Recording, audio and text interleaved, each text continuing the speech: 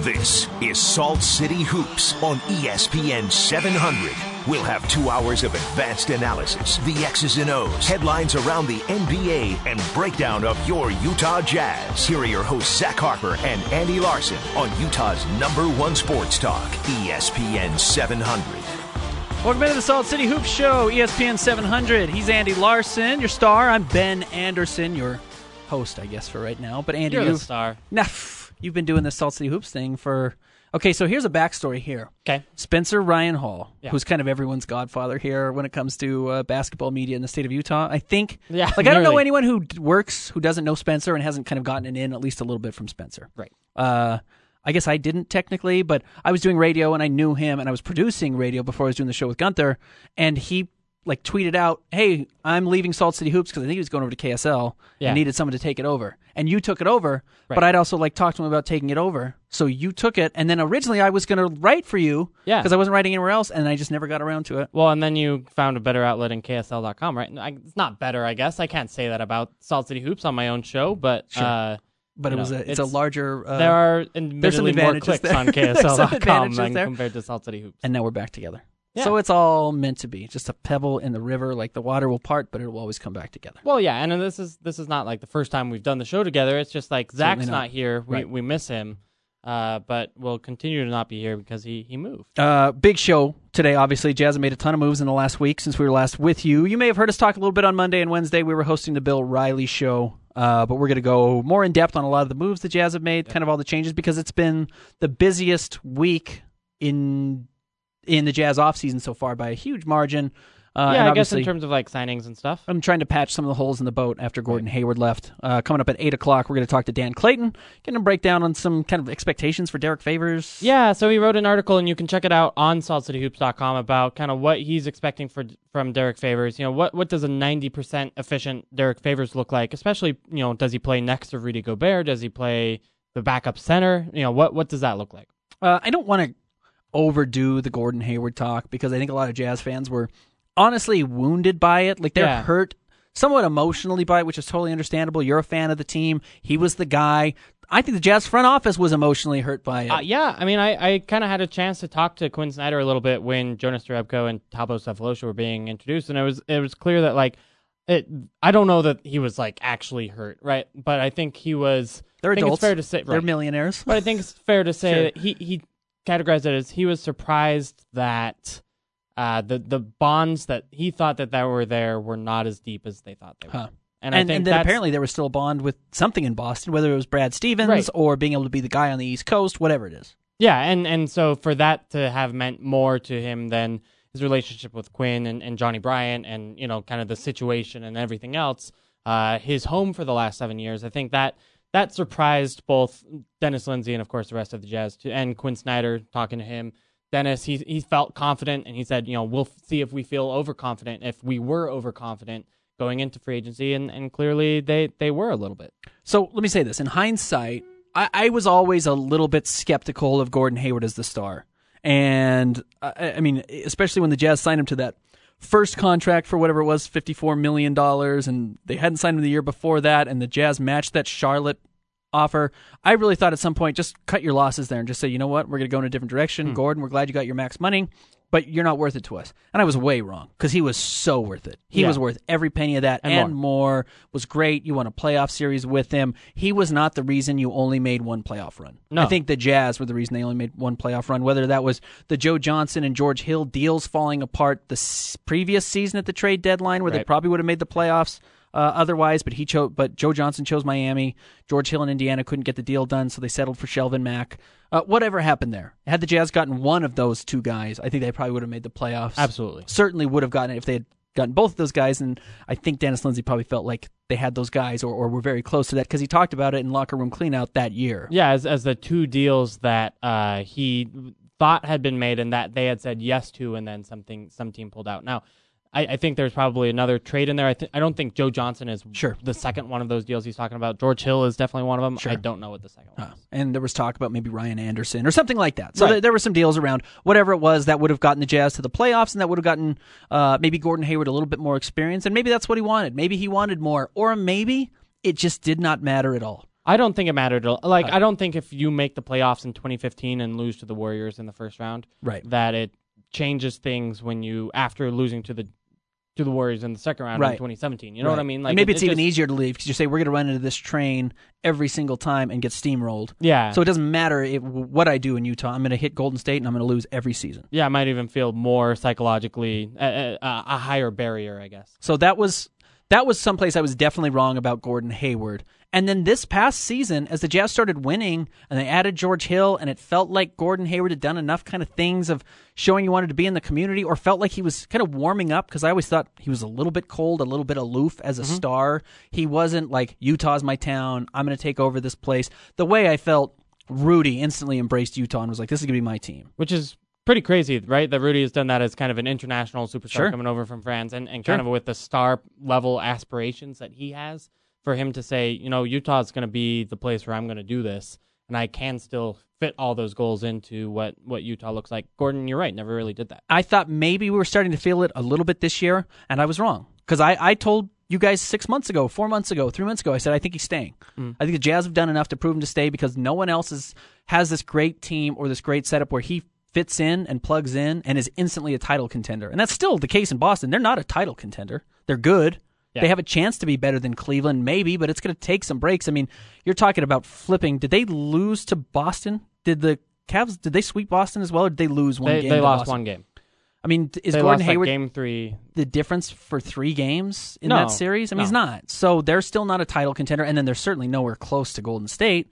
So he left one non-title contender for another non-title contender, and that's really surprised me because it was very much a lateral move outside of maybe he can build up his legacy because he's playing in Boston. I'll say this. I think it's not a lateral move once you get into 2018 and 2019 and if LeBron leaves Cleveland, and it's honestly seeming like a kind of a 50-50 shot that he leaves in maybe at best for Cleveland 50-50. Right. It feels like he's a Laker already to me. Yeah, and so if he goes to the Western Conference, then it's really wide open, and then you add the number 1 picks, and you add Jason Tatum, you add the Brooklyn pick, you add their own Memphis's pick. I mean, the Lakers and or Kings pick coming up, and you start to build like a real thing that could, I think, really be a contender. And the only team that's coming up behind you is Philly. And maybe Philly is really special. They have a chance if it gels to be special. I think Washington is young enough and good enough that and they've got a star. You can put them in that category, but other than that, I think the East is absolutely wide open. And I think that played a lot for him. That being said, it does feel like Gordon knew before July 4th, right? Oh, yeah, no question. Yeah, no question. He knew. Why?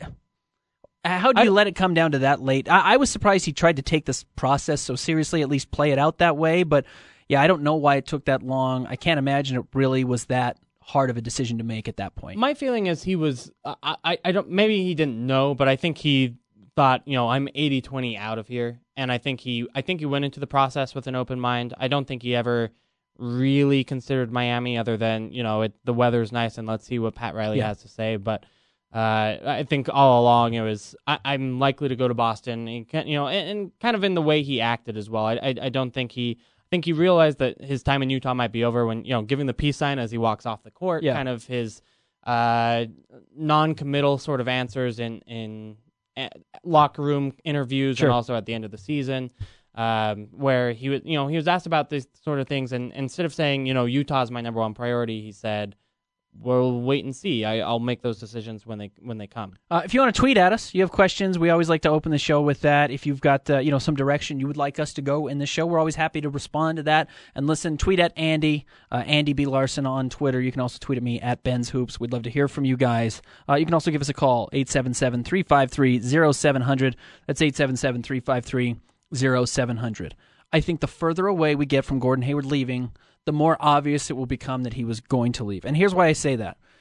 We talked about Rudy Gobert embracing Utah instantly because the Jazz front office wants these guys to embrace the city. They want them to be a part of the city, and they've kind of always wanted that, but I think Dennis has done a really good job. Gale has certainly done a really good job trying to get these guys to kind of buy into the community that they're a part of. Yeah. And the Jazz try and draft those community guys, and Donovan Mitchell is a key example. I mean, that guy is that guy loves Salt Lake more than I do. And I've been here for 30 years, But, look at him, Jonas Jerebko. He's like a huge Utah guy already. Well, yeah, but he grew up as a fan of the Jazz. Sure. Okay, so George Hill, right, came in, absolutely was like community guy from day one, drove down 4th West and kind of helped the homeless, right? I mean, and then he leaves. So I don't know how big of a play that really, how big of a role that really plays in where a guy goes, like how much he likes the community. I really think it's, money. And honestly, for Gordon, it was about the opportunity with Brad and on the Eastern Conference. I totally agree with you. Just because a guy does or doesn't like the city doesn't mean he can't leave. But I think the fact that so many guys have embraced the city so quickly and Gordon just never did, like maybe we should have known quicker that this was not the place for him, even though it felt like, hey, he's a guy who should fit in culturally with Utah, whether it's the conservative nature of Utah or the fact that he wants to have this family life or whatever it is that you think would tie him to Utah. And it still never felt like it was quite enough for him. Yeah. All right. Fair point. We got a phone call. Let's go out. Dave, what's going on? Hi, guys.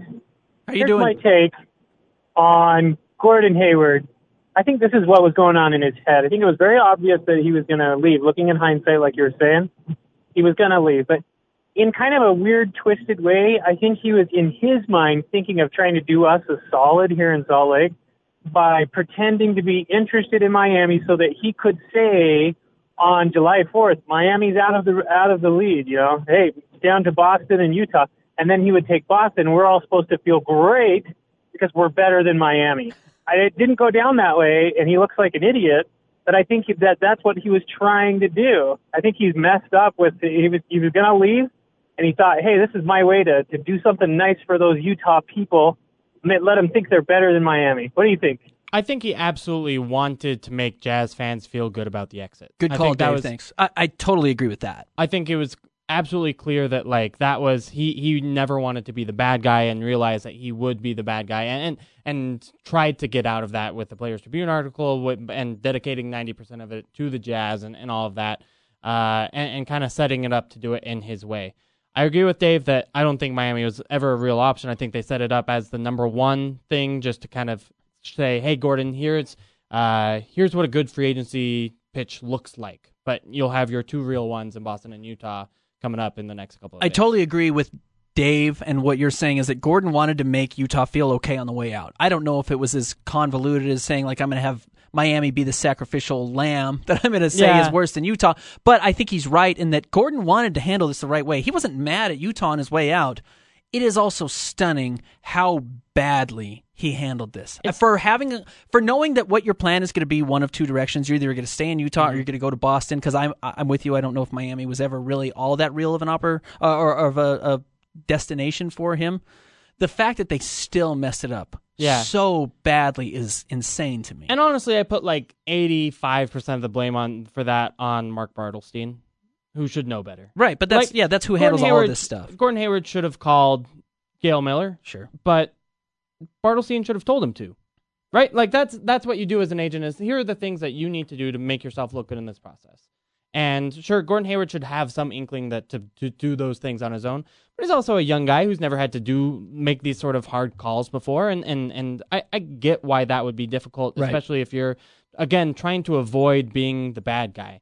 And so for those conversations to have never happened, and again, that 5-hour window between when Chris Haynes reported it, Tony Jones reported it, Sam Amick reported it with 3 separate sources from 3 different parts of, whether that be the Boston Celtics organization, whether that be Priority Sports, whether that be someone with the Utah Jazz, and all of these people know about it happening the morning of, and he pretends to not have a decision till that afternoon was very disingenuous. I agree with you, and that's unfortunate, and it's going to end up making him kind of a bad guy in Utah for a really long time, where he could have handled it in a much better way. And even the Players Tribune, I didn't think it was bad. He didn't write it poorly. It wasn't great. It's not the best way to handle it, but if you release that in timely fashion that does allow the Jazz, or you do facilitate the sign and trade, which Jazz not even getting a traded player exception out of it is a little difficult. Yeah. That hurt. I mean, there was really some stuff that was mishandled there as far as Boozer had a smoother exit from Utah. Right. And Carlos Boozer was a pariah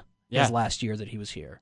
Darren Williams was handled better. And people still hate Darren Williams, but even that felt like they did it the right way. Right. On both sides. It was probably the right move for Darren, given to try to get out of that situation. Right. I mean, obviously not in retrospect, because that was the best years of his career, but it felt like then that kind of moving on to somewhere else was the right thing to do. And he even handled it well when he was in Utah. He only had 1 or 2 things that he ever said that kind of indicated that he was going to leave or that he wanted to leave, even if he desperately wanted to, which I'm not sure if that was the case or not, he handled it the right way. Yeah, absolutely did. And you know, at least out, publicly. Privately, no, right? Like privately, Sure. Darren was a mess behind the scenes, Right. But publicly, he did everything. and that's all that matters, because I think there's way more messes behind the scenes in the NBA than anyone ever realizes, and we don't want to know about it. Don't show me how the don't wanna sausage know? is made.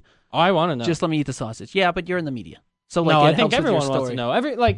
know. If I report how the sausage is made, those are the things that get clicks. Those are the things that people like. Yeah, and it reading just makes about. people angry. Like, it just makes Yeah. you mad. Like, I Sure, actually but think people like being mad too. I think we like not knowing as much as we think we want to know. And that's everywhere in life. You don't want to know everyone's horrible secrets. You don't want to know all the terrible things I've done, Andy. All the horrible ways I've quit jobs and things like that. You know, the same way Gordon quit I a want to job hear your in a quit weird job way. stories. Oh, yeah. I've texted in quitting Okay. jobs and not showed up the day of and, Yeah. called at like 3 a.m. knowing I'd get an answering machine. Like, that happens. Yeah. Never, not since I've been an adult, but when I was a young person trying to figure out how to live my life. But I Did was it not- happen before or after you were 26, right? That's how old Gordon Oh, Hayward way is. before. Like 19. Okay. 20. Just, asking. Okay, I'm done with Gordon Hayward. You good being that's done fair. with Gordon Hayward? Yeah, I mean, honestly, I just wanted to talk about it a little bit because we haven't had talked a about show, right? But yeah, I think, and talking to Quinn a little bit kind of put that in perspective a little for me with these new signings coming in, that they're still trying to figure out, what their team looks like next year. Now, maybe this is me having a little bit of a media bias because I've worked around the team and I've worked around basketball and I like having new stories because sometimes it's hard to come up with a radio show, not this show, but when you're doing something 5 days a week, to get new information, I think is always my favorite part. Something new to talk about is exciting. Yeah. I hope fans feel that way. I'm actually really excited for this Jazz season now, and maybe that's just because I love a shake-up to the status quo, whatever it is. I love a shake-up. Yeah. And the Jazz have been shaken up as much as just about any team in the NBA this year. Like, you lose Gordon Hayward, you're on to that next step of your life, and I'm excited to see what it looks like for the Jazz. I also think they have some really fun players. Absolutely. Obviously, Rudy Gobert is maybe like a top 5, 10, just like fun player in the league. And I get that he doesn't score, but at least, he's not the most skilled player. Sure. But he may have some of the most exciting dunks and blocks in the NBA and has some of the most Right. of them too, right? Yeah, his percentage of exciting points is by far the highest in the NBA, next to like JaVale McGee. Right. There's Right. no but DeAndre Jordan maybe. Right. But that's it. But and even those guys don't make a kind of like wow plays that Right. Rudy does because Right. Rudy's longer and more athletic, and those sort of things. He's also awkward. Yeah. He's like a beanpole. Right. So he looks like a praying mantis But when he he moves dunks. so well. He does move so well, but he bends so weird. And it's fun to watch. All those things are good. I like watching these guys who aren't, he doesn't look like DeAndre Jordan or JaVale McGee as far as being that super fluid as an athlete. So we had to figure out how to do it, and he did. And that's what's so fun to watch about Rudy, in my opinion. No, I think you're totally right. I was reading some tweets earlier from like 2, 3, 4 years ago when Rudy was coming up, and it's funny just to watch like everyone's expectations change from him being the 27th pick in the draft to moving to like him getting some small playing time as a rookie, getting Andres Biedrins played over him, and then you start to see him explode a little bit in the second year, and people kind of realizing what he can do was really cool. Let's go to the phones again. You can always give us a call, 877-353-0700. You can tweet at Andy, at Andy B. Larsen. Tweet at me at Ben's Hoops. Let's go to the phone line, though. Nick is on the phone. Nick, what's going on?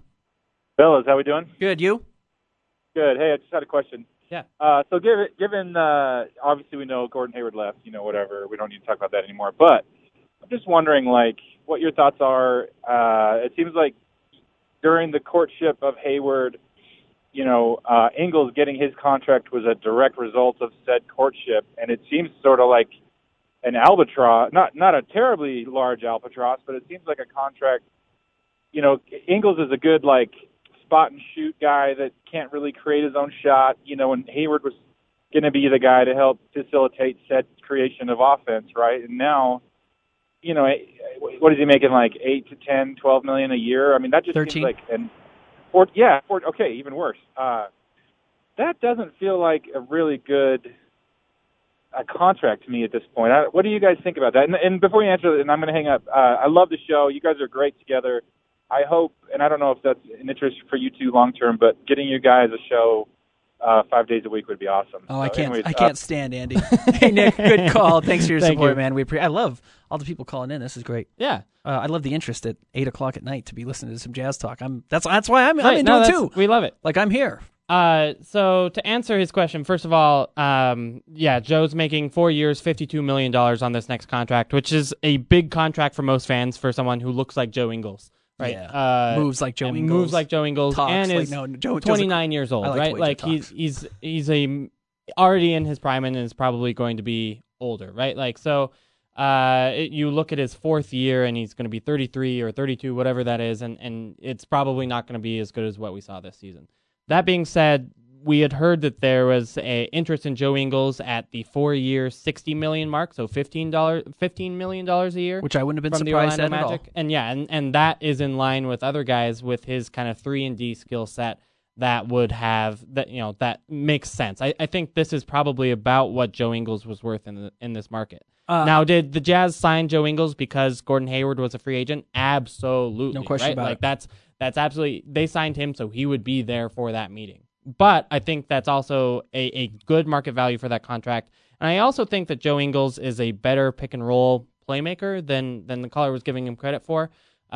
Just because he's not just a catch and shoot guy. I think he added that to his game where he can finish around the basket a little bit and make the right decision in pick and roll. And he'll have to do that more next season. Nick sounded very well informed and knows what he's talking about there. I do think we do blend in the idea of like $13 million. That's so much money because how much did this guy used to make? Never, right. Gordon Hayward was making 15. Yeah, but we're talking about percentages of the cap, and that's really dorky to do. But it's like he makes 13% of the cap. What percentage of minutes does he play for the Jazz next year? Like 24. He plays a ton of minutes. He's a starter for you next year. He plays way more than his percentage of the cap bargains for. Now, maybe at the end of his career, that's a lot, but he ends up being Joe Johnson in a couple of years, where he's just a shooter who comes off the bench, and he's never going to be an isolation scorer like Joe Johnson is, but he's your backup 4 in 2 years when you hope that you've had a young power forward step up and be that guy. And then he's coming off the bench, and you love him there. Yeah. Because he's a backup 3-4 who shoots 40%, passes the ball still, and is a winner, and is a good culture guy, and still plays a little bit of defense, and passes the ball. I mean, he does.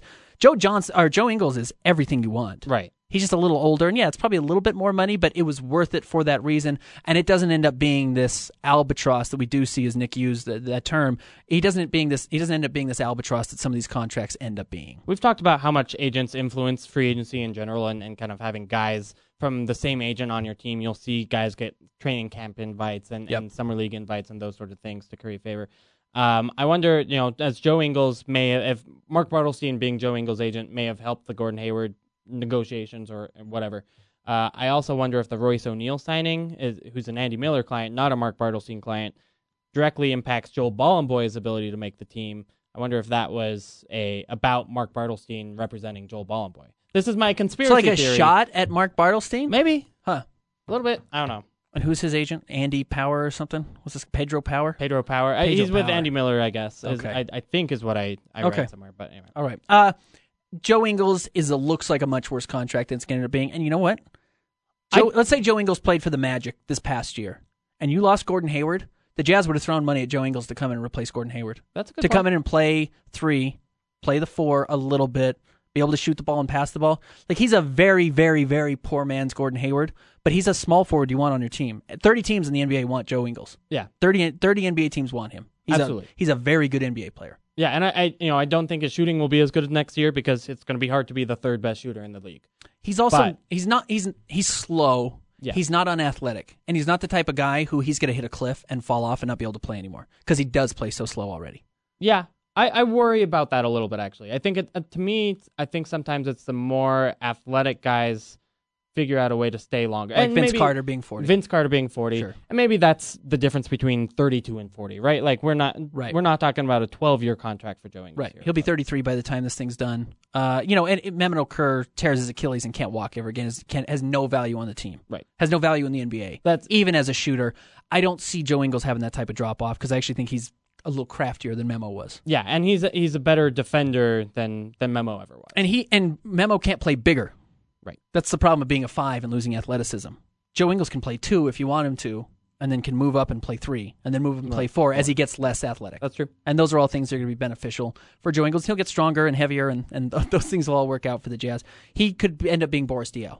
Yeah. At the end of his career, and then you're fine with him coming off your bench as kind of your fourth big or whatever you decide to play him as. And honestly, that salary also, and maybe we're getting a little bit ahead of ourselves, is if you want to dump that in 2 years, I think it's going to be possible. Yeah. So long as, again, he doesn't fall off a cliff or get himself hurt 3 seasons in a row like Alec Burks. He's also such a great culture guy, though. You just love him. And everyone likes him. Everyone likes Joe Ingles. I think he's a guy you're happy to have on your team, and you keep around for long term, and then ends up working for you. He later. told an Australian paper he's going to donate some of his money from this contract to underprivileged families and children from Utah. First in Utah, and then he's going to go back to Australia and do the same thing. Like, you want that guy around. And he says, no one deserves this amount of money, and I'm going to use it to help the community. No one needs this much money. Right? That's great. I'm a huge Joe Ingles guy. And I love that he's kind of taken over the role of pettiness, like taking shots at Hayward over and over and over. And that's fine. And like, they're friends, but he's still taking those shots. You need to lick those wounds, and the organization needs to lick those wounds, and you need a guy who does it for you. Yeah. And he's doing it in a good way. The Jazz need to embrace that. From Rudy, from Joe, I think, like,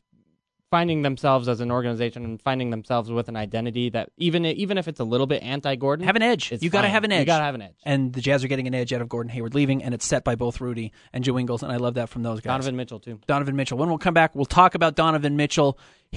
I've got a take on Donovan Mitchell that makes me feel much better about Hayward leaving.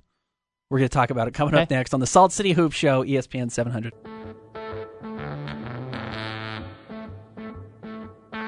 Back to the analytics, opinions, and best breakdown of the Utah Jazz and the NBA. This is Salt City Hoops on Utah's #1 sports talk, ESPN 700. Welcome into the Salt City Hoop Show, ESPN 700. He's Andy Larsen. I'm Ben Anderson. We're taking it up to 9 o'clock, so you got another 90 minutes with us. Thanks, everybody, for tuning in. You have questions, send us a tweet at Andy B. Larsen. That's probably the best way to do it, Andy B. Larsen. You can also tweet at me at Ben's Hoops. We also had a couple of calls in the first segment. We always welcome those as well. 877-353-0700, 877-353-0700. We've got a couple good tweets now, too. I love good tweets. Let's hear them.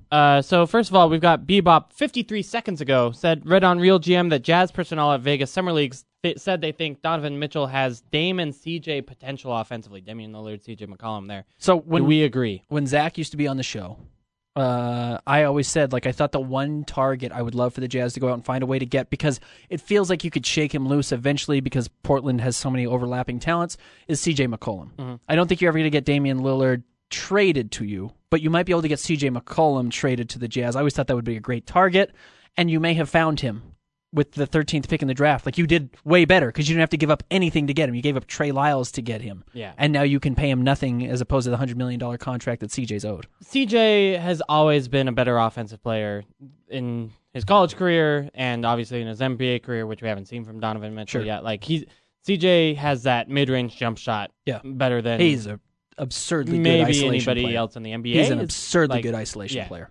Donovan doesn't have that. Donovan's more athletic, I think, and at least off of 2 feet. He's a world's better defender. And yeah, exactly. I wouldn't trade CJ McCollum for Donovan Mitchell right now. After 6, because CJ McCollum is such a hole on one side of the, he's just so bad defensively. Wow.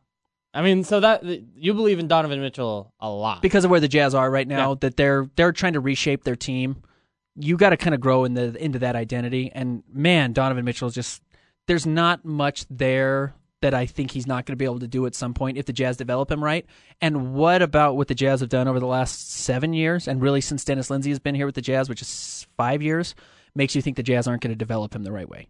Yeah, that's a good point. And I think you get that surplus value since you've got Donovan on your rookie contract and CJ probably not on his rookie contract if you get that trade going your direction. So sure. Okay, I'm with you. I wouldn't trade Donovan Mitchell for CJ McCollum. Because you have to pay him $25 million a year, which is great, but you're kind of capped at knowing what CJ McCollum is. Right. And you have to try and build now around some weird pieces in Gobert and McCollum, which is a great pairing, but I like the upside of Donovan Mitchell because he's a defensive nightmare. Yeah. And I still think he has a chance to be a 20-point per game scorer. Yeah. And maybe he can shoot the three, because he showed he could shoot the three a little bit. He can make the three, which some guys just can't even make it. You know, some guys they'll take it and they just cannot make it at all, or they just won't take it. We saw Donovan Mitchell not shoot a great percentage, but he can clearly make it. Right. So he will find ways to get better shots that he'll make. Here's what I wanted to say about Donovan Mitchell that makes losing Gordon Hayward a little bit easier, I think, for Jazz fans. At this point in their careers, where Donovan Mitchell is, 20? Gordon Hayward joined the Jazz when he was 20. Mm-hmm. Donovan Mitchell is so much better than Gordon Hayward at this same point in their career, so much better, that in a couple of years, once you get...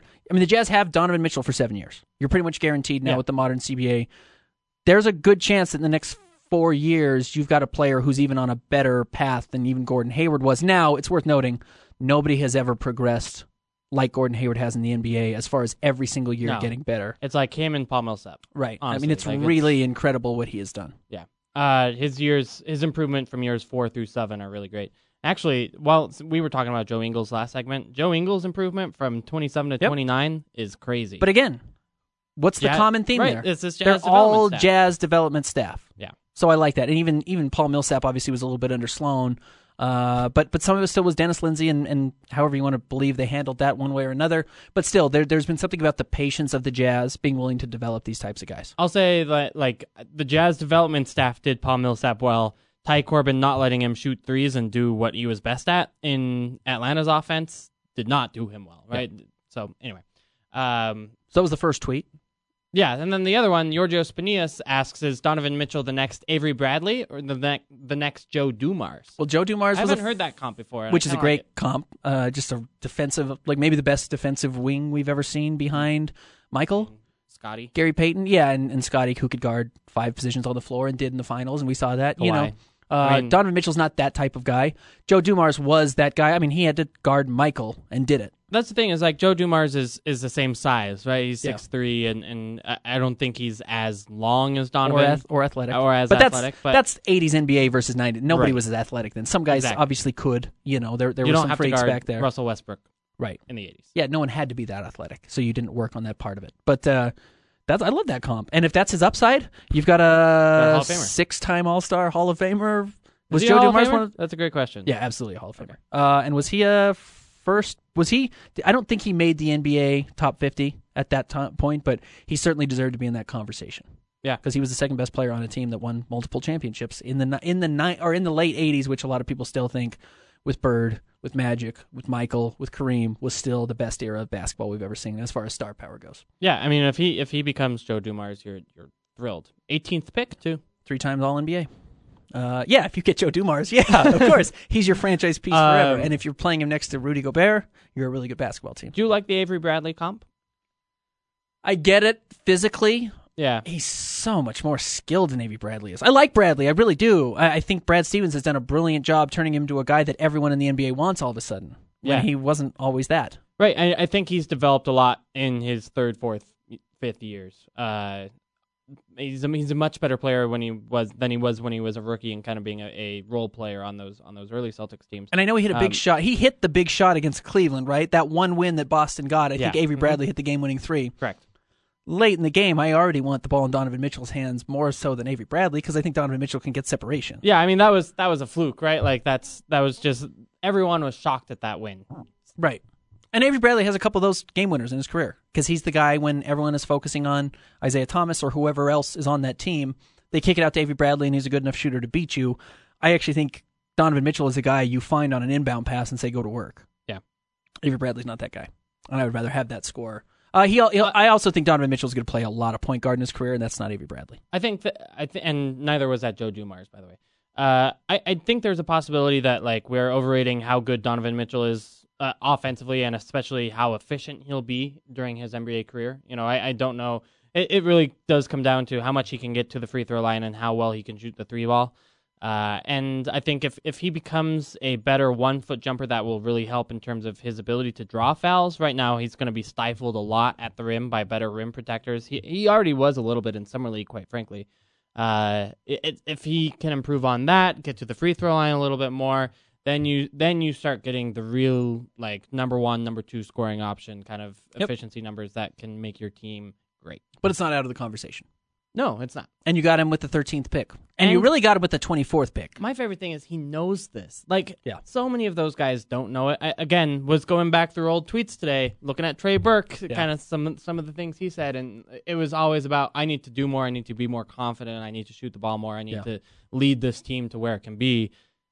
That wasn't Trey Burke's problem, was the number of shots he was taking. The problem is he was taking the wrong kind of shots and, a million other things, wasn't playing defense. But Donovan knows that he needs to work on his shot selection and did improve that. And he needs to work on his defense so he can get on the floor and stay there and, kind of be a team player. And that is so rare to see from someone who's 20 and is getting the hype that he's getting. Wednesday, you and I hosted Bill's show, Bill Riley's show, 11 to 2 right here on ESPN 700. And we did a redraft of this 2017 NBA draft just with rookies coming out of the Summer League. And I think we had Donovan Mitchell 5. Maybe he was 4. I think you had him 3rd. Well, we went third or 4th? we went Ball, we went Fultz, we went Dennis Smith Jr., and then I think we went Donovan Mitchell, number 4 overall. When was the last time the Jazz, coming out of Summer League, had a guy that was like obviously a top 5 talent from that draft? And again, it's really hard to say coming out of that, but I mean, Darren maybe, and maybe not even then because Darren's Summer League wasn't great. Was not great. No, and there were guys who came in that looked really good at that time, like some big, like Sean May, that's a cautionary tale. Right. Sean May, I think, dominated that Summer League, and it's just never made it in the NBA. Couldn't play. But I don't remember it was so obvious that the Jazz had a guy who was going to be a top 5 talent coming out of that draft. Yeah, no, I can't think of it. I remember Dante's first game in a Jazz uniform at Vegas Summer League, and you thought, like, okay, he had a couple of dunks and showed off his speed, and you felt like that could be really something. But then it tailed off in games 2, 3, and 4 in that, if I remember correctly. It's also Wiggins didn't play in that Summer League at all because they were waiting to trade him. Right. So he never played in the Summer League, I don't believe. Right. So there were some weird things there. I don't think anyone's been as impressive in a Jazz uniform in Summer League since what we saw with Donovan Mitchell, and I can't remember the last time it was that impressive and that obvious that they were going to be really good. It's the best Jazz rookie Summer League performance ever. Yeah. I feel pretty confident saying that. And when was the last time the Jazz had that? I mean, they've had to have Gordon Hayward sneak up on the NBA and become a star, and Rudy Gobert sneak up on the NBA and become a star, and Paul Millsap do the same thing, and the Jazz didn't even see him at his prime stardom. Right, because, how many good picks have they ever had? Right, yeah, meaning high Dante picks. Exum and Enes Kanter. Right, and Kanter. Right. Yeah, you said Kanter, but that's about it.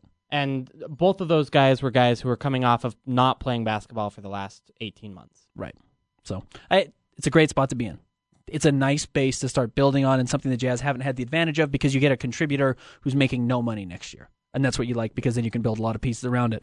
We're going to take another quick break. When we come back, we're going to look at some of the free agents the Utah Jazz now have signed and how they're going to fit in. What does this offense look like? Can you score? And where do you score? Andy's got some takes. We'll have that coming up next. It's the Salt City Hoops Show on ESPN 700. The home of the best Utah Jazz and NBA breakdown is right here. This is Salt City Hoops on Utah's #1 sports talk, ESPN 700. Salt City Hoops Show, ESPN 700. Andy Larsen. I'm Ben Anderson. Tweet at Andy on Twitter at Andy B. Larsen. Tweet at me at Ben's Hoops.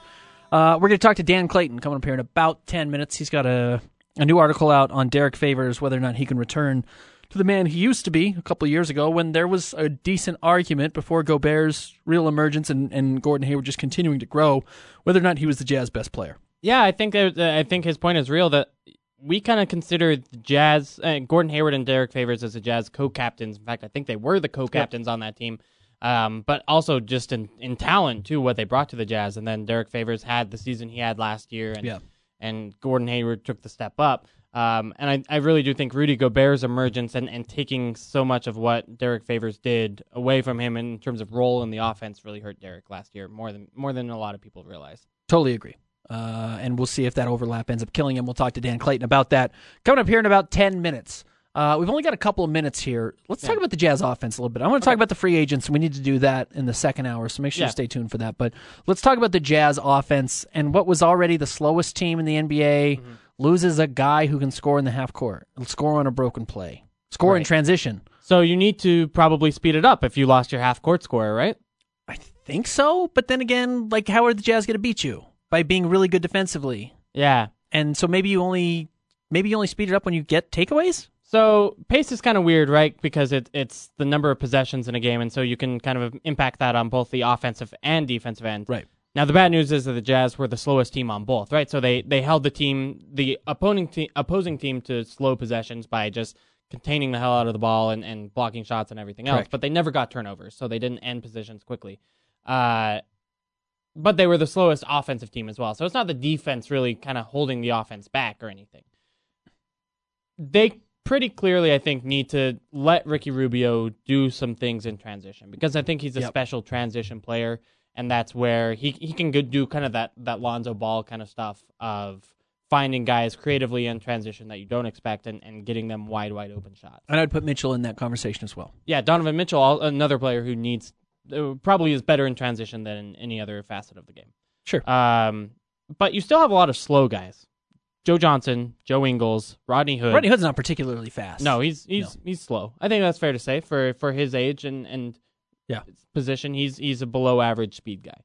And of course, Derrick Favors could hardly run, period, last year. Yeah, previously he was one of the better runners at power forwards, I thought, in the right. NBA, and we'll see if he can get that back. So that's a big question, and maybe that plays a big role in it. Is if you have three guys who can run down the court, you're probably fine on the court. If you only have two, you don't have a transition offense. Okay, let me ask you this: who's the Jazz fastest lineup? Like, what's a real lineup you could put out there that can run the floor? So probably.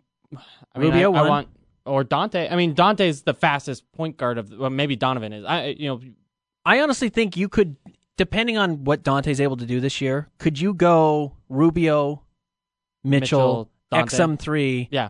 And you're talking 3 minutes a game. Yeah, you're not, honestly, Quinn talked about that as a possibility. And then your 4 is, Your Eric 4 Griffin's is not going to play a lot. Jerebko or maybe. Tabo. Tabo's good in transition. Sure. And maybe you can also sub out Exum for Tabo and get a guy who can run. But you could probably play Cephalosha there with Exum at the 3, and then your 5 is whoever. I mean, it probably technically Bradley. Fastest is Joel Bollenboy, but Udo is the actual answer. You could do that. You can't score in the half court at all with that team. No, so you only have to get out in transition. Right. So it's probably not an actually good lineup. Right. But that's a lineup that you could get out and try and run with a little bit, and then you mix and match there, so you have somebody who can score. And maybe you put Favors in at the 5, because Favors actually is a guy who you can throw the ball to in the low post, and at least start to execute an offense around him, whether or not you're asking him to go get a bucket. Yeah, honestly, so I would put Ekpe Udo as kind of that point guy, as a guy who's going to make good decisions. Because he can pass, not because he can score. Right. Because he can't score. Right. I mean, he can score receiving passes, but he's not going to create his own shot. But yeah, in terms of an offensive pivot, Ekpe Udo's that guy. Okay. We'll talk more about where the Jazz are going to get some buckets, because clearly that's going to be an issue. When we come back, we're talking to Dan Clayton about the reemergence of Derrick Favors on the Salt City Hoops Show, ESPN 700. You're listening to Salt City Hoops on Utah's #1 sports talk, ESPN 700. Salt City Hoop Show, ESPN 700. He's Andy Larsen. I'm Ben Anderson. You ever want to tweet at us? Feel free to. We'd love to hear from you. Give us a little bit of direction on the show, because we're happy to talk about whatever, NBA-related, Jazz-related. You let us know. We can talk O.J. Simpson. You want to talk a little O.J.? Okay. Free O.J. now. Anyways, let's welcome I won't make the pun. What? The O.J. pun. I won't make it. Is there a free O.J. pun? You're going to make me. The What juice was is loose. Oh, the juice is loose, yeah. It's Back not on really the streets. even a pun. All right, let's welcome in our next guest. He wrote an article at Salt City Hoops about Derrick Favors. You can find him on Twitter at Dan Clayton, but subtract that last O and put in a 0. Follow him on Twitter, Dan Clayton. Dan, thanks for joining us. Hey, fellas, how's it going? Good. So your article is great, by the way, and that's why I wanted to have you on. And honestly, this Derrick Favors conversation is one that's been ongoing for Jazz fans, and especially with some of these new acquisitions all in the front court for the Jazz. It's kind of trying to figure out what Derrick Favors' role will look like next season. So I wanted to ask you what your best guess is with Tabo Cephalosha, Jonas Jerebko, Ekpe Udo, and obviously Rudy Gobert, Joe Johnson, and other guys in tow. What does Derrick Favors' role look like next season? Yeah, I mean, like you guys, I count 11 guys who probably need to be in the rotation, right? And another couple who could be, so who are rotation quality or who have played that kind of a role in the past. So, I mean, certainly you start looking at the number of bodies at any given spot, and there are questions. Now, personally, I think, Tabo is 6'7", and if you look at the way teams have used him in the past, he'll play some 4, but usually only when the other team is really small and he can guard a true wing, and you know what I mean? He's not really a guy who guards a lot of bigs. But, the Jazz like using Joe Johnson at the 4. They signed Jerebko, and I think that the Jerebko signing, I think they're planning on starting Favors, but I also think that they want to have someone who, Jerebko has started off and on, and I think they want to have someone who, if Favors needs to rest for a while, if they need to do some load management with Favors, they have an option there. In my mind, Rudy and Ekpeudo are pure fives. Although, last season that's where Favors got most of his minutes too. So there's definitely a lot of bodies, and I think they'll shuffle in and out. But I just think the Jazz would really benefit from, carving out a role for Favors and seeing if, with a summer of basketball, if they can get him back to the levels he's been at before last season. Dan, what's the biggest detractor for Favors' production? Is it the injuries, or is it overlap in skill set with Rudy Gobert? No, I don't think there is. I mean, there's some overlap in the sense that neither guy is going to step out and hit a three, or at least, haven't shown that yet. I think that the two fit wonderfully together. I've written about this time and time again over the last couple of years. I think Rudy and Favors work together. The numbers bear that out. I've done columns in the past where I showed video of how the two play well off of each other, and both guys can make and receive the pocket pass if someone stops the short roll, and so I think they can work together. The real thing that I saw, actually, I was surprised when I was researching the article that first of all, the Favors mid-range game, it really hasn't flipped at all. You know what I mean? Like, eye test-wise, I think all of us would have assumed that he just wasn't as consistent there this past season. But the reality was he still had his best shooting season, from 10-plus feet on twos. Yeah. So when you ask, Ben, what the real detractor is, where Favors' game has slipped, it's really the fact that he's just not finishing around the basket. And I've got to think that that's a legs thing. And that's part of the reason why I'm hopeful that the Jazz can unlock some percentage. I don't know what the percentage is, but I think they can unlock some portion of old Favors this upcoming season. See, and I think it's obviously that percentage of rim runs has gone down, but I think so frequently where Derrick Favors used to be the screen and roll guy in the Jazz's offense, now that's Rudy Gobert. And I think that has taken away so many opportunities from Derrick Favors and what he did best, which was, in my mind anyway, rolling to the rim. Now, almost every time you'd rather have Rudy do that because he's such an exceptional finisher. What's your response to that? Oh, well, I mean, you're definitely right. I think Rudy has surpassed him as a true pick and roll finisher. I would say two things, and this isn't necessarily to debate your point. I think it adds to your point and helps answer the question of how Quinn might use the two together. The first point is that the way he's traditionally used the two together when they're both on the floor is whichever one isn't involved in the pick and roll is down in what the Jazz call the dunker. It's that spot behind the backboard on the weak side of the floor. And that's the spot where, like I say, it's a different way to space. It's not the same as having Joe Johnson parked all the way out in the weak side corner, or Boris Diaw all the way in the weak side corner. But it's a spot where the defense has to pay attention to you, or else you're one step away from a dunk. And so I think the two of them have both gotten better at making that read when the ball comes to them and figuring out, is this my shot or do I slip this down to the other big?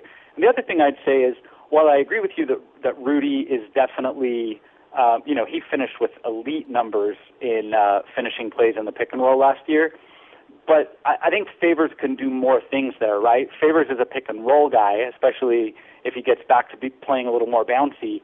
But he also can be a pick and pop guy. He can stop on that short roll and take that 15-foot jumper, a shot that he's canning in the upper 30%, which is a pretty good percentage for 15-foot jumpers in the league. So I think that Quinn can find ways to use both of them. I think he can find ways to use them together and find ways to stagger them and sort of give them both turns as the roll guy. But I think certainly going forward, Rudy's going to get maybe the share that Favors used to get in terms of the percentage of pick and roll plays run for him. Now, I guess my question then is to whether you play them. Do you think? I guess first of all, if he is somewhere like 80 to 90% of what he was in 2015-16, 2 seasons ago, still kind of injured, still kind of worried in that sort of way, worrying, I should say. Can you play him and Rudy? Is Derrick Favors a 4 in that position, or is that kind of a backward way of looking at it? And can he defend 4s is another question. Well, I think the bigger question is on D. But for me, it's not about can he defend 4s. It's about how can he switch. Are his knees going to give him the mobility to get out on the floor and switch? Because I think that's the question that determines whether Derrick Favors can play power forward. in 15-16 and 14-15, in that 2-season stretch, and really even the year before that, what Favors was so good at. And if you remember that season when the Jazz really kind of flipped the script and they dumped Cantor mid-season and promoted Rudy Gobert and really decided we're going to be a defensive club, the talking point around that was not just about Rudy. It was about Rudy. It was about some elite ball, point of the ball defense they were getting from Dante Exum as a rookie. Mm-hmm. And it was about Favors and his ability to switch and unlock so many opportunities and so many schemes on the defensive end. And I think that's the question. If he can do that, there are just not that many guys in the league who can do 16-8 and protect the paint when they need to and step out and contest on Chris Paul on a switch. So, that I think will be the question. I personally think, and this was kind of the point of the article, I think that if he's at 90%, I think he's just too good not to find minutes for him. Yeah. Now, if you keep going south of 90, at some point you cross a threshold where, it's not worth it and where you can't do some of the things with him that you would like to be able to do. I don't know what that number is. I think it's a little more esoteric than a percentage, but, there's a point at which Favors is just too dang valuable and can do too many things that are important in this era of NBA basketball to not play him if he's at that point. And that's the big question. Dan Clayton's our guest, ESPN 700. Dan, is there an emphasis on upping his trade value and getting him minutes? So he's an unrestricted free agent next year. I mean, is there a chance where you say, hey, we want him to look as good as he can by February because this team isn't remodeling, but it's rearranging? Or I shouldn't say rebuilding, but maybe they're remodeling and rearranging a little bit. Favors could have some trade value in that sense. Is there a desire to get him out there, show him off, and move him? See, I don't know that they'll necessarily trade. Like, there are rebuilding trades, and then there are trades where you just get something that is a little bit different and fits your squad and your needs and the way that your coach wants to play. And if a trade in the latter category came up, I think they would do it, right? Like, that's a no-brainer. I'm not sure that they would move him in a pure rebuilding trade. I guess the question is, and I touched on this briefly in the article, but I flew by it because I was trying to not put my readers to sleep. The funny thing when you think about trading Favors is, I think there's a question that was raised this summer with the Gordon Hayward departure, about kind of what is the type of player that wants to stay and make a career in Utah. And, Favors really was the first guy in this group, in this sort of dispensation of Jazz players, to really embrace the community, embrace Salt Lake, commit long-term to being a Jazz man, and, said great, made Salt Lake City his year-round home. So that doesn't mean you can't trade him. I just wonder if there's a cost in terms of the perception around the league. If every time the Jazz get a guy who loves Utah and wants to be in Utah, like a Paul Millsap did and like Derrick Favors does, if they keep sort of turning their back on that players, I'm not sure they're going to have that many guys around the league evangelizing about how great Utah is. So, again, your question's a good one, Ben. I don't know the answer necessarily. It depends on what's on the table at some point this season.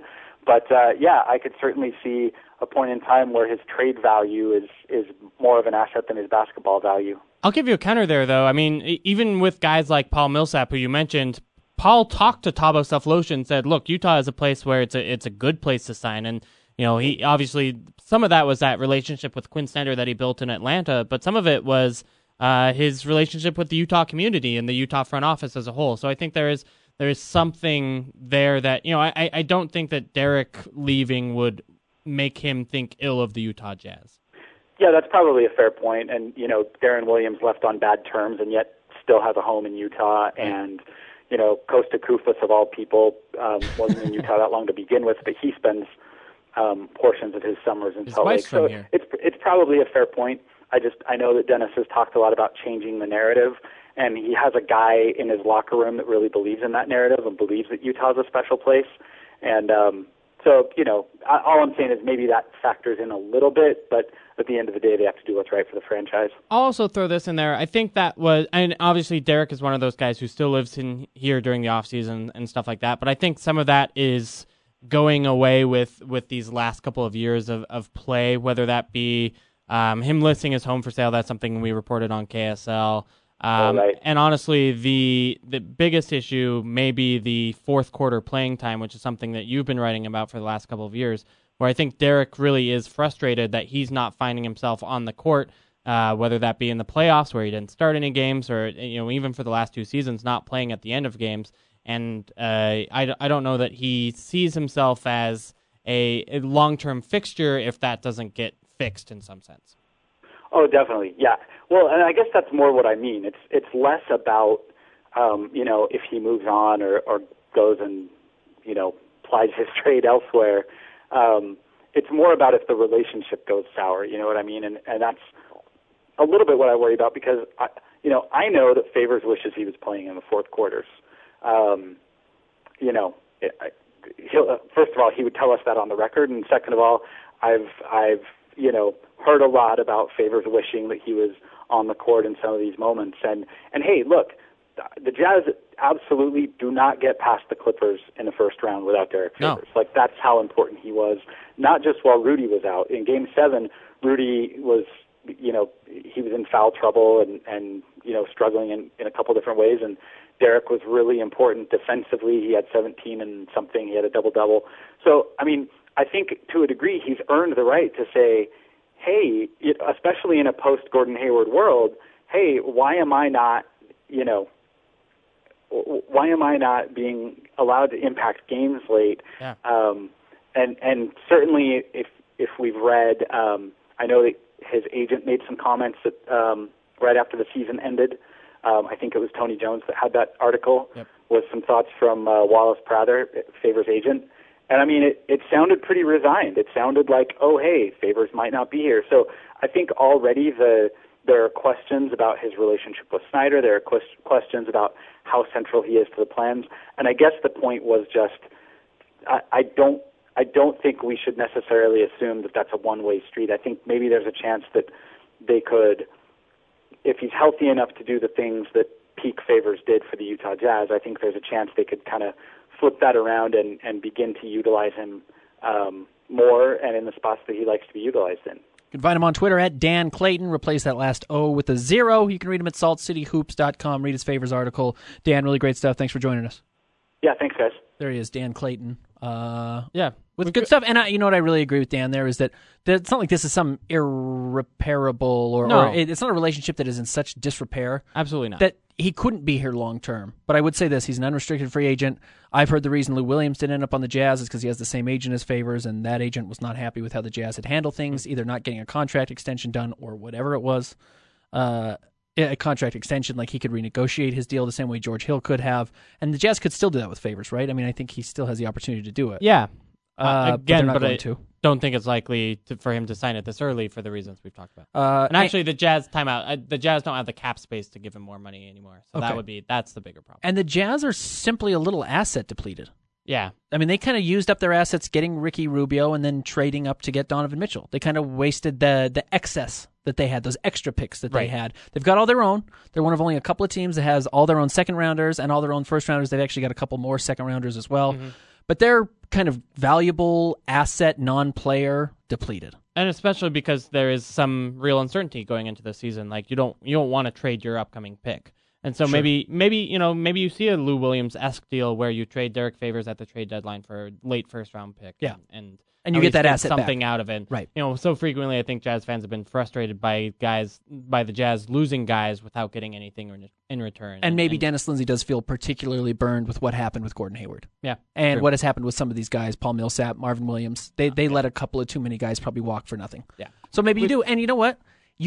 I loved Derrick Favors. I mean, I loved when the Jazz traded for him. I loved moving on from Darren Williams. I thought he was a central piece. I wrote an article at KSL 2 years ago that asked if Derrick Favors is the Jazz best player. Rudy hadn't become Rudy yet, and Gordon was still kind of on that brink of stardom, but you weren't sure if he was going to keep progressing to be beyond 16-5-5, if he was going to be that 25-4 guy that he turned into. And Favors was top 20 in pretty much every category there was outside of scoring. I mean, he was a top 20 player across the board as far as every measurable kind of advanced statistic. He was really great. Yeah. And then that he's been hurt and that's trailed off and his usage has gone down and Rudy Gobert is so much better than he is. He is looking a lot glimmer. Yeah. In this offseason, we had a chance to kind of see him at Summer League, and I didn't see him work out by any means, but I saw him walk by me, and he is a different shape than he was in last year, where I think the injury really prevented him from working out and moving as well as he's used to. Maybe the Jazz don't want to let what happened with Paul Millsap happen with Derrick Favors, which is maybe they want to say, like, hey, let's get you 2 3-point attempts a game maybe early for the first 2 or 3 months of the year, up through December.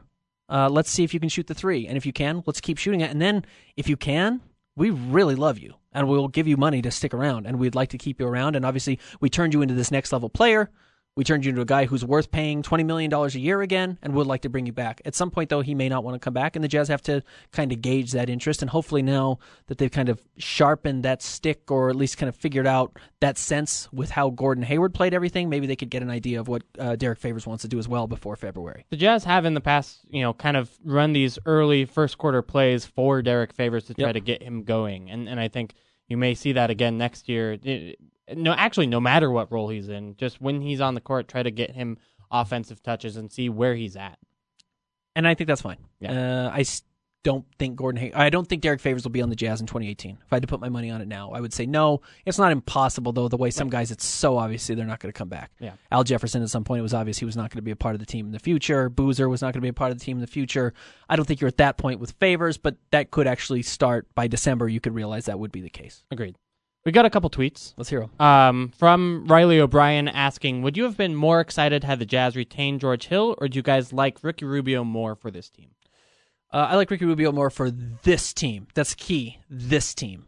I like him without Hayward, he makes way more sense because he's only 26.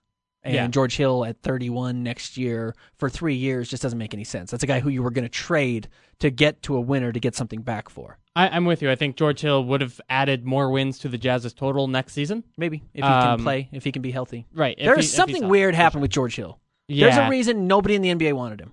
And he ended up at Sacramento. And I think, it comes down to that injury, and I think there's some real worries around the league that it was worse than it was stated, which, honestly, Correct. Of course it was worse than it was stated, because he hurt his toe in November, and it was still costing him. He was missing games in the playoffs. Right. Yeah. In May. Yeah. So, and whether or not that was going to be healed, or whether that needs surgery this offseason and he's going to miss 30 games at the beginning of the year, or if it's a sign of things to come, or if it's a sign of things to come because he's a 30-year-old point guard. Right. With Ricky Rubio, there's less of that. He's not the most durable player in the world, but there's less of that. Right. He also has way more I'm talking about Rubio. He has way more miles on those tires than the average 26-year-old point guard, because he's been playing pro basketball since he was 14. Right. So that he's probably closer to 30 in actual games played than a lot of guys are, but still at 26, he should heal a little quicker. He should be more durable. And that might be why there was that downtick in defensive efficiency last year. Yep. Effectiveness, I should say. Yeah. Where 2 years ago he was maybe the best defensive point guard in the league. Last year he was middling, and in a good way, maybe above average, but George not Hill was as impactful. Pretty brilliant when Paul George was hurt for the Pacers, and the Jazz probably could have used that type of player who could step up his scoring. That's true. And I don't think you can ask Rubio to give you 16 points a game. Like, hopefully he does, but you can't ask him to and just assume he'll do it. He can't trade that off for his passing because he's not that skilled of a scorer. He did in the second half of last year, average 16 points a game. And on a team with Andrew Wiggins and Karl Anthony Towns, no Zach LaVine because Zach LaVine was hurt, but with honestly better offensive talent than the Jazz have right now. But I don't trust that was like a switch he flipped that he can always flip. I think that was probably a little more fluky. I hope I'm wrong. I hope he averages 16 and 10 next year for the Jazz and gets those opportunities and can shoot more. And what was he, over 40% from the floor, close to 36% from three? Great. You take it. 2 steals a game, 16 points and 10 assists. I mean, that's a top 8 point guard in the NBA at that point. I also just think Ricky Rubio is a more fun player than George Hill. And I would not, and I mean, it's what I wrote about at KSL. I mean, the Jazz are free to just be fun now. Yeah. They've spent the last 2 years auditioning for Gordon Hayward, and it has been a lot of weight on the shoulders of everybody in the organization, including the other players in the organization. You don't have to do that anymore. What are you playing for next year? Just hope to make the playoffs. Yeah. You've got Rudy Gobert for the next 4 years. Yep. So that's fine. You're trying to figure out kind of what you need to build around him and whether or not he's a guy that you can build around and make almost a contender out of. You want to see what you have with Donovan Mitchell, but this year's kind of a play year. I mean, this year you can figure out what you have and have fun with it, and I'm really excited for that. Your most important questions are how much players develop and what kind of players they really are. So from Ricky Rubio finding his way in a new situation where, is he the best defensive point guard in the league, or is he middling? Right. Donovan Mitchell, what kind of player is he? He could be anywhere on the scale. Rodney Hood. Rodney Who is Hood, Rodney right? Hood? Is Rodney Hood a number 2-3 scorer, or is he J.R. Smith? Because 2 years ago, he looked like he had a huge upside, like almost Gordon Hayward type upside. Right. If things kept progressing, and maybe more of a pure scorer. He wasn't going to have the assists, wasn't going to be the rebounder, and kind of maybe innate playmaker that Gordon was, but really looked like he had some high level scoring abilities where he was regularly getting close to 30 points or over 30 points in that second half of the season. He was really hurt last year. Yeah. That knee just never got better. And is that something that's always going to be the case, or can he get healthy, stay healthy, get stronger, and then he can handle that type of pressure? And of course, Derrick Favors as a guy who we have no idea. Is he last year Derrick Favors or 2 years ago? Derrick? And Exum. And you got to figure out. He's got that point you got to figure out. There are a lot of questions on this team. But that's okay. I love that. That's great. You can run those guys out now. You can play Dante Exum 25 minutes. Everyone complains about the leash that Dante Exum had last year from Quinn Snyder. It was all part of Gordon Hayward's audition. Yeah. You just could not let Exum lose you games and have it cost you Gordon Hayward. Gordon was frustrated with Dante Exum. Yeah. Everything you could see it in his face, so you could see it you could hear it talking to him. Yeah. It's clear that he was not a fan of Dante on the court, and I think some of that's why Dante didn't play that much. Right, which is unfortunate and for Shelvin Dante. Mack, right, is the other. It was his other guy, and it's not that Gordon Hayward and Shelvin Mack were great friends. They never were at Butler. They never were on the Jazz, but he definitely felt more confident and having success playing next to Shelvin Mack, both at Butler and at Utah. That he wanted him on the floor. So I think now you'll see a longer leash for Dante, and it's unfortunate for Dante that he kind of fell in with the team. That's the weird thing about ending up with a pick like that on a team that's actually pretty good. Yeah, and that's where the Jazz ended up falling. The Jazz ended up being really good, needing to audition for Hayward, and you couldn't let Dante play those minutes to make mistakes. And now this year you probably can a little bit. Right. Now that being said, like sometimes some players are just not going to work out, no matter how many minutes you give them. You know, Emmanuel Mudiay, for example. Sure. It's not going to be a great probably NBA toast. player. Yeah. And he just makes too many mistakes. Dante might be in that category. Absolutely. If no matter if you play him 15 minutes a game or 35 minutes a game like the Nuggets did with Mudiay, it may just be that you need a real point guard. Yep. But he would have had the chance to find out. Well, and you get to this year. You get to figure it out this year, and you couldn't have figured it out this last year, and obviously he was hurt the year before that. You get more of an opportunity. I don't know that you get... You don't go full bore. Yeah, but... You don't start him. What do you think he gets 15 minutes a game? You can get more than that. How? He's your backup point guard, Donovan? and you can probably play him at the 2 as well a little bit. Okay, but then, so you're playing Rodney Hood so how many minutes does Donovan Mitchell get? That's going to be the balance. Do you play, which one of those guys gets 20 minutes a game? Right.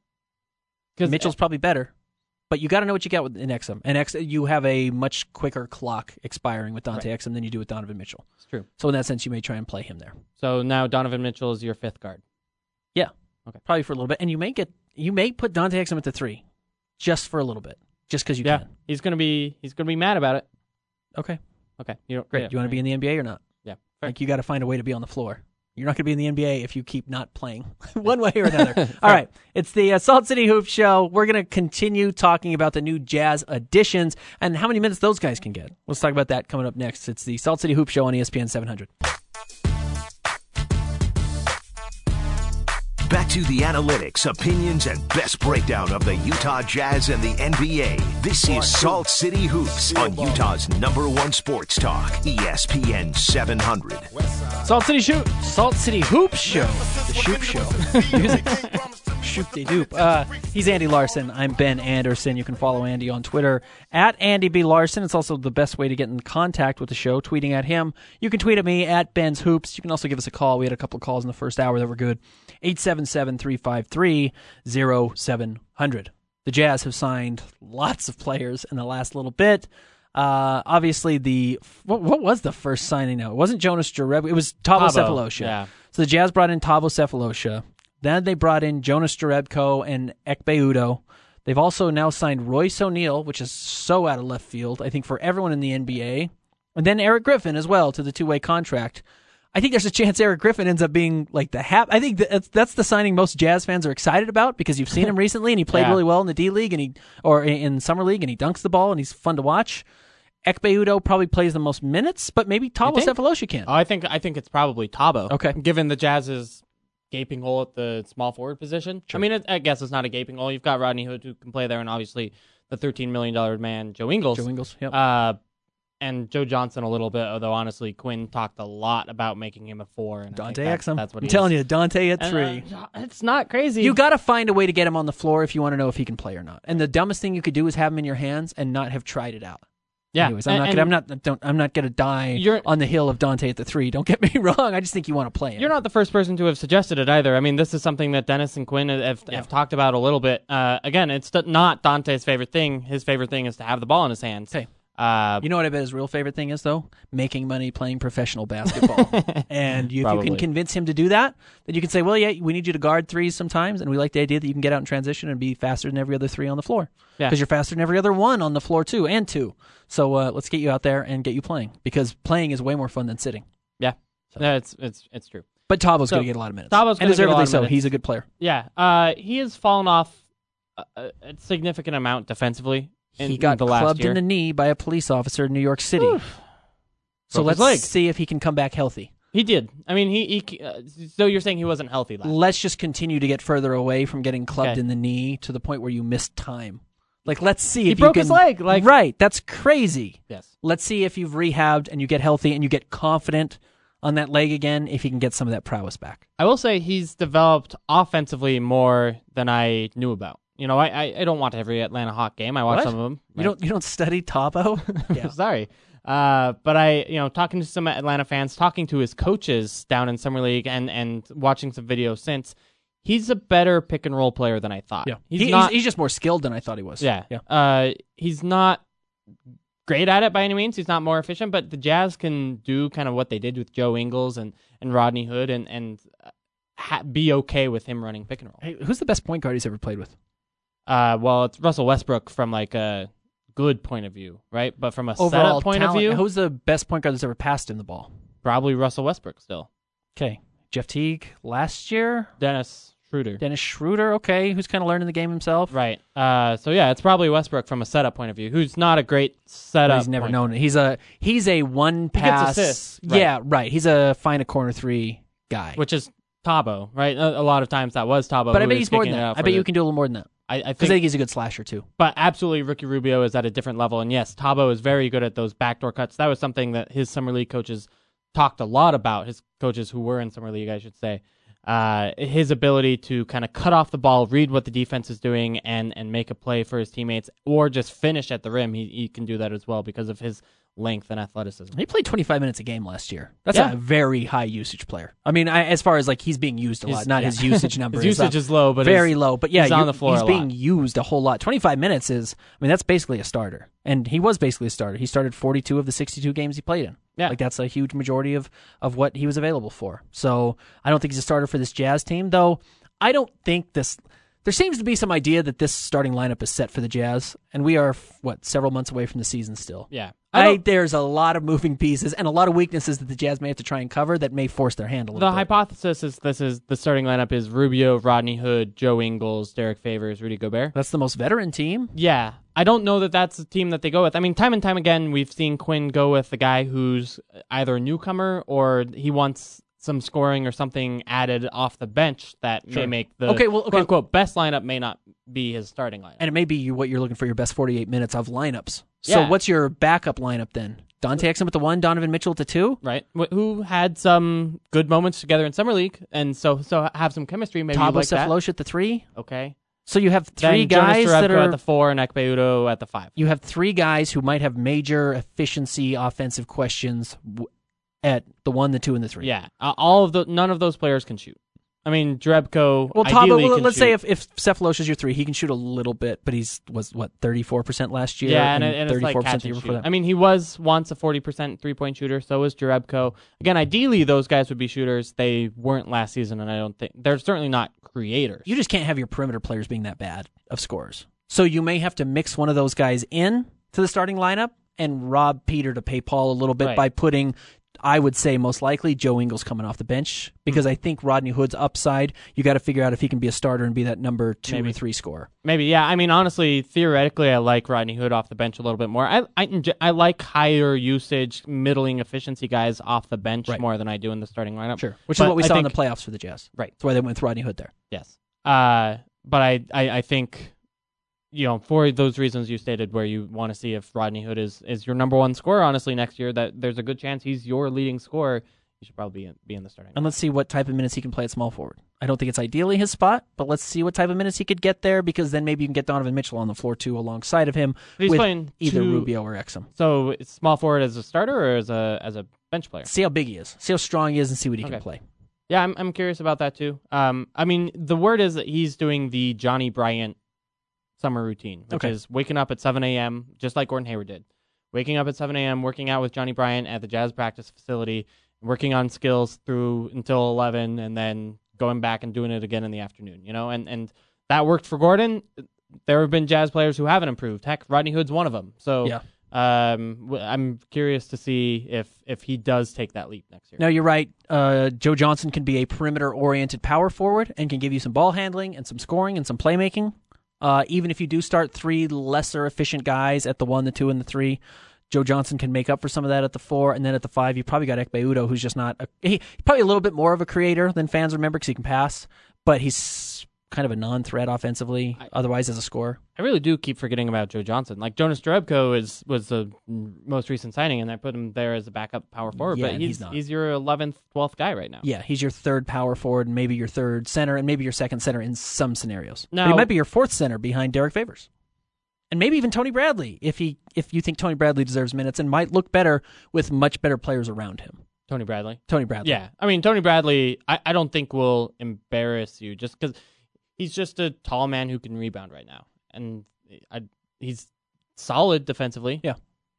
I think my gut tells me that you just are going to have to find a way to get Donovan Mitchell on the floor because he just is a maker. He just makes things happen. One way or another. Yeah. He gets transition buckets. He scores on his own. He gets in transition. He gets the team moving. His defense is stifling. He does so many things regardless of his efficiency this first year, even if he's under 40%, both from the floor and from the 3, that you probably have to get him out there. Yeah, and I think we may see him play more at the point guard position than at the 2 guard at times, just because you do have a lot of versatile players who can play the wing and play, defend 2s and that sort of thing. You have one real point guard in Ricky Rubio. I guess 2 in Howell Neto, but again, you should be playing Dante Exum and Donovan Mitchell over Howell.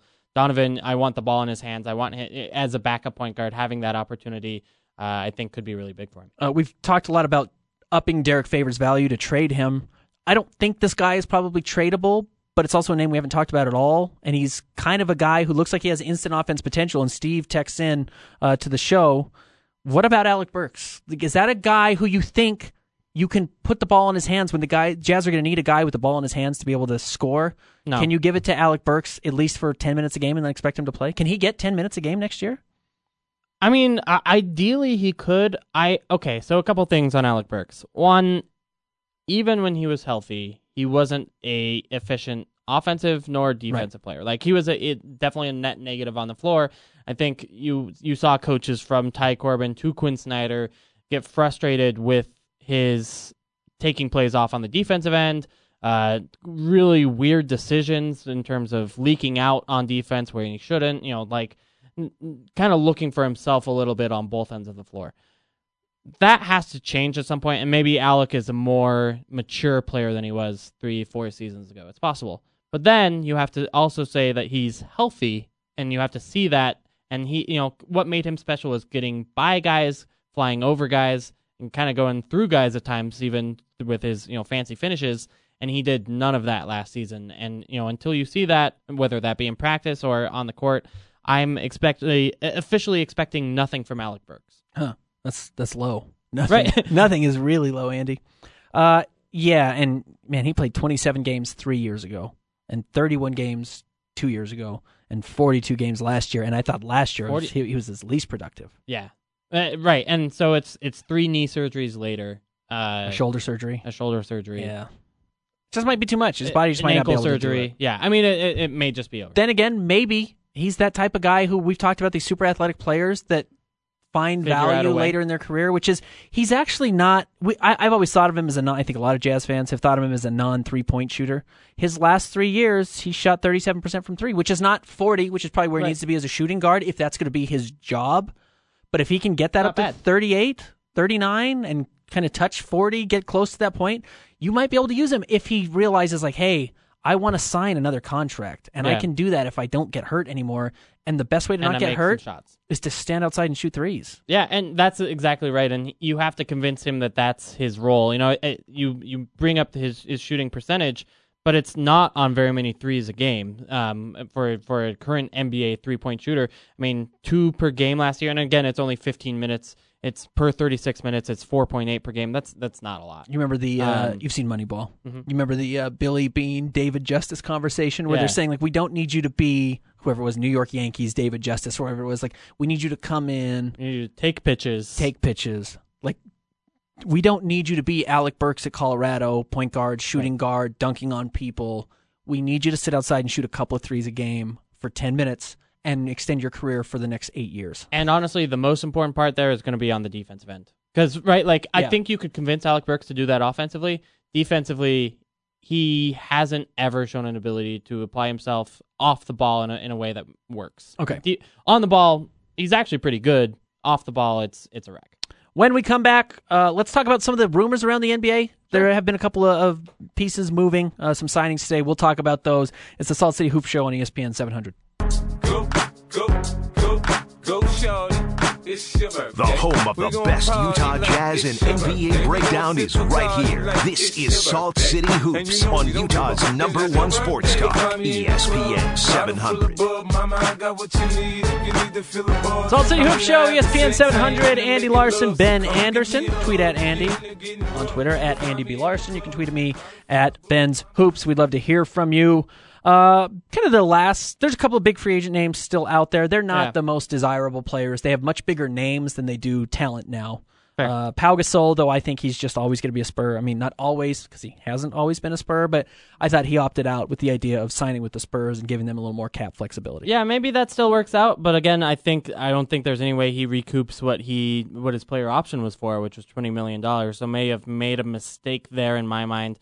Maybe it was the right play with Chris Paul available. Maybe you hope for the best there. Or, heck, any of these other free agents, maybe you thought you had a run at George Hill, for example. Sure. But regardless, now it seems like he's given up money, at least in my mind, so that the Spurs could sign Rudy Gay, which doesn't feel great. No, maybe the Spurs still have another move left with.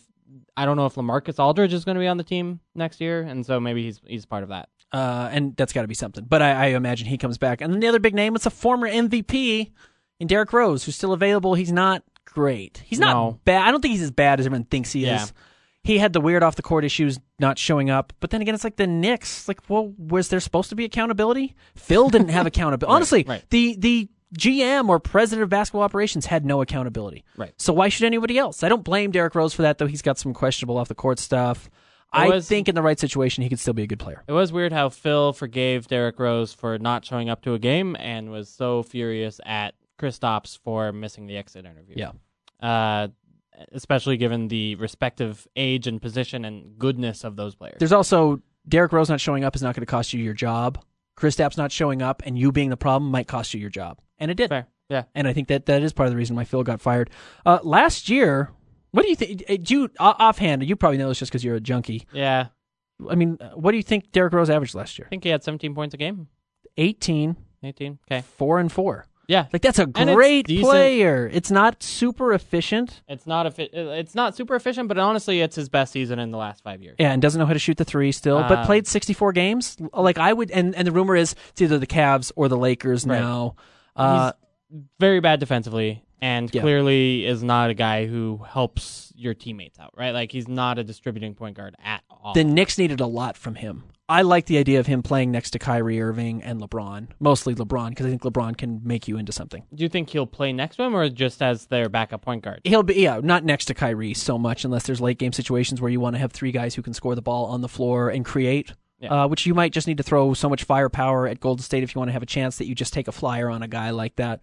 I would if I were the Cavs and I could get him for. I mean, he's better than Darren Williams. Right. He's a lot better than Darren Williams. Is he better than Jose Calderon, who they signed earlier this summer? Yeah, I think so, probably too. Jose's probably done. He can shoot, but he might be done. It's weird that they signed him given that, but it's, the Lakers being interested doesn't make any sense to me at all. Like, you just had Lonzo Ball put up one of the most amazing summer leagues we've ever seen, doing triple-doubles and things that, again, we haven't seen in summer league before, and now you want to take away minutes and give those to Derrick Rose and all of that. Right. Like, I get that you're looking for a backup point guard and you're hoping for a high variance guy, and you hope that Derrick Rose turns out to be something. But I think we have enough evidence to know what Derrick Rose is at this point. You're trying to develop a team, and I don't think Magic Johnson believes in that so much, and that's why they've made some weird choices. I just don't. I'm so torn on Magic Johnson, or whether or not I think he's being brilliant, or whether he's just an idiot. Like, his Twitter account makes me think he's an idiot, and his commentary honestly makes me think he's an idiot. But he got Lonzo Ball at 2, which is brilliant. Is that brilliant, or is that just picking best player available? Well, yeah. I mean, yeah, sometimes the low-hanging fruit, picking it is the right thing. Okay, sometimes so that's brilliant. What's a good Magic Johnson move, or even, like, okay, comment? I like Kuzma at 27. Yeah, that's good. That was really good, but they're always good at that. And actually now I like knowing how good Lonzo Ball is. You got rid of D'Angelo Russell, and you got rid of, more importantly, you got rid of that horrible contract. You like that move? I like Brook Lopez. The Mozgov. And you got Kuzma out of it. Yeah. I mean, Kuzma might be better than D'Angelo Russell. You might have gotten 2 upgrades and a shorter contract. Like, low-key, that might be one of the best deals the Lakers have ever made. Not ever. I mean, they traded for Kareem Abdul-Jabbar. Right. And they traded for Magic Johnson, too, from the Jazz. But they might have gotten the 2 best players in that and gotten out of the worst contract. That's a fair point, and yet I still like it from Brooklyn's point of view. Yeah, well, what does Brooklyn have to lose? You don't have any use for Brook Lopez. Pick. Right, and you're not... Here's the thing. If Kyle Kuzma gets drafted by Brooklyn, he's not Kyle Kuzma. He's not going to be that good. I just think there's something about right spot, right time, playing next to Lonzo Ball that makes him really good. That's a good point. And I actually believe in D'Angelo Russell, I feel like, more than most people do at this point. And he's only 21. He needed a culture change. He could not handle the bright lights of Las Vegas or of Los Angeles. How about those bright lights in New York, a bigger city? Yeah, but Brooklyn is not quite that cool. It's cool. Right, that's true. But it's not like New York City cool, and the Nets are not cool. And that's very true. And in particular, like the organization, I think in Brooklyn is a lot more secure, set up to kind of nurture that. And actually, kind of like some of their they've got kind of some young blue collar guys I feel that are like trying to earn it. Karis LeVert. I mean, he's cool. He's cool. Even guys like their veteran guys like Trevor Booker, I think, make a difference. Yeah, exactly. I think they've got a good mindset for a guy who needed to be reset a little bit, and I think you're going to see that now. We've got a question from... Sorry, were you saying something? No, let's go. Real question. quick. Austin Brown asked, with Hayward gone, whose team is this now? Oh, I mean, with Rudy Hayward Gobert. here, it was Rudy Gobert's team. Yeah, that's still right. I'm excited to see Quinn Snyder grow. He's got to go even bigger, and I'm excited to see what he can do because I bet he's great. He's got to pull this team to reasonable offensiveness, and it's going to be fun. What has he ever shown since he's been with the Jazz that shows he couldn't do that? Nothing. I mean, he was the Jazz were 16th 2 years ago. It's great. Huge thanks to Brittany running the board today. Andy, thanks for having us on. As always, it's the Salt City Hoop Show, ESPN 700.